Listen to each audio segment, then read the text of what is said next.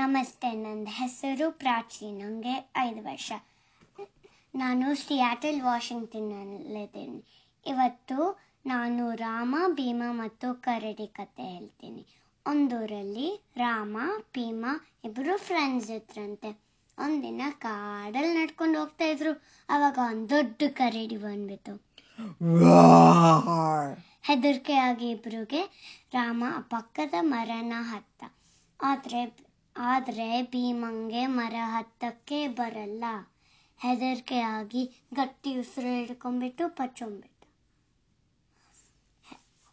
ಅವಾಗ ಕರಡಿ ಬಂದ್ಬಿಟ್ಟು ಹಿಂಗ್ ಮುಟ್ಟಿ ನೋಡ್ತು.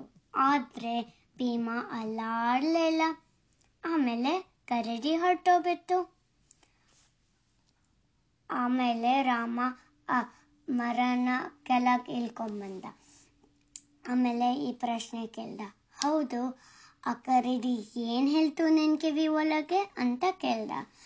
ಭೀಮ ಹೇಳ್ದ, ಹೌದು, ಆ ಕರಡಿ ಹೇಳ್ತು ಸ್ವಾರ್ಥಿ ಸ್ನೇಹಿತನ್ನ ಯಾವತ್ತೂ ನಂಬಾದು ಅಂತ ಹೇಳ್ದ. ಆಮೇಲೆ ರಾಮಂಗೊತ್ತು ಅವನ್ ತಪ್ಪಂತ. ರಾಮ ಅವನೊಳ್ಳೆ ಫ್ರೆಂಡ್ನ ಕಳ್ಕೊಂಡ್ಬಿಟ್ಟ. ನಮಸ್ತೆ.